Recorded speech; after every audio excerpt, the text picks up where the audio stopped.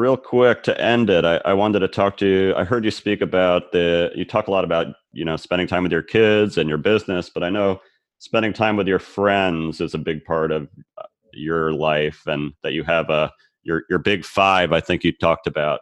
I think a lot of dads kind of get lost as they get, hit 30 or 40 with kids, that we do lose that kind of connection with our friends, but it is such an important part of, you know, a dad's life. Why is that so important to you, and what kind of things are you doing with your friends, and who are you choosing to spend your time with?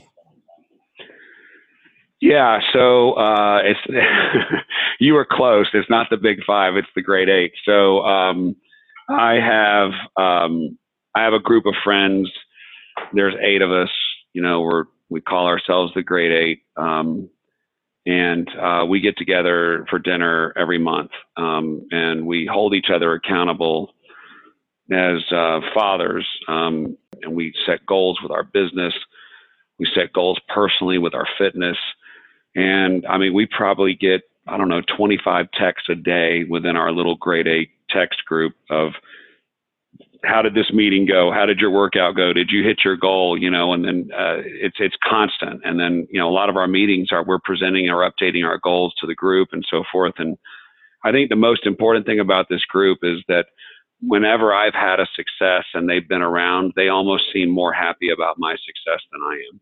Mm-hmm. And so I think having that group, that core group of people in your life that literally want more for you than you even want for yourself, and are genuinely happy and excited when you have achievements, and they're sad or they're let down when you don't, and they want to help.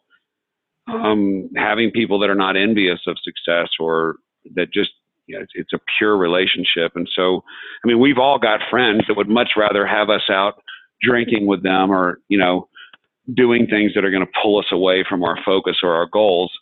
But I think, you've heard that statement, you are the top five people you spend the most time with. You become those five people.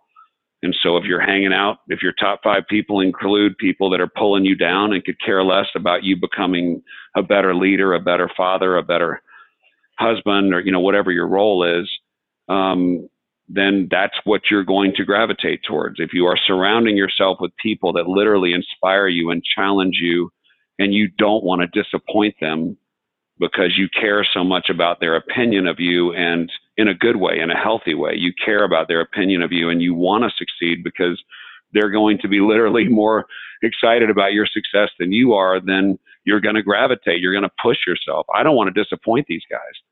I mean, anytime I speak, or if I break a personal record at the gym or whatever, the first thing I do is update them. And the first thing I get is 7 responses back almost immediately, like, way to go. I start getting phone calls. How did it go? How did you feel? Whatever.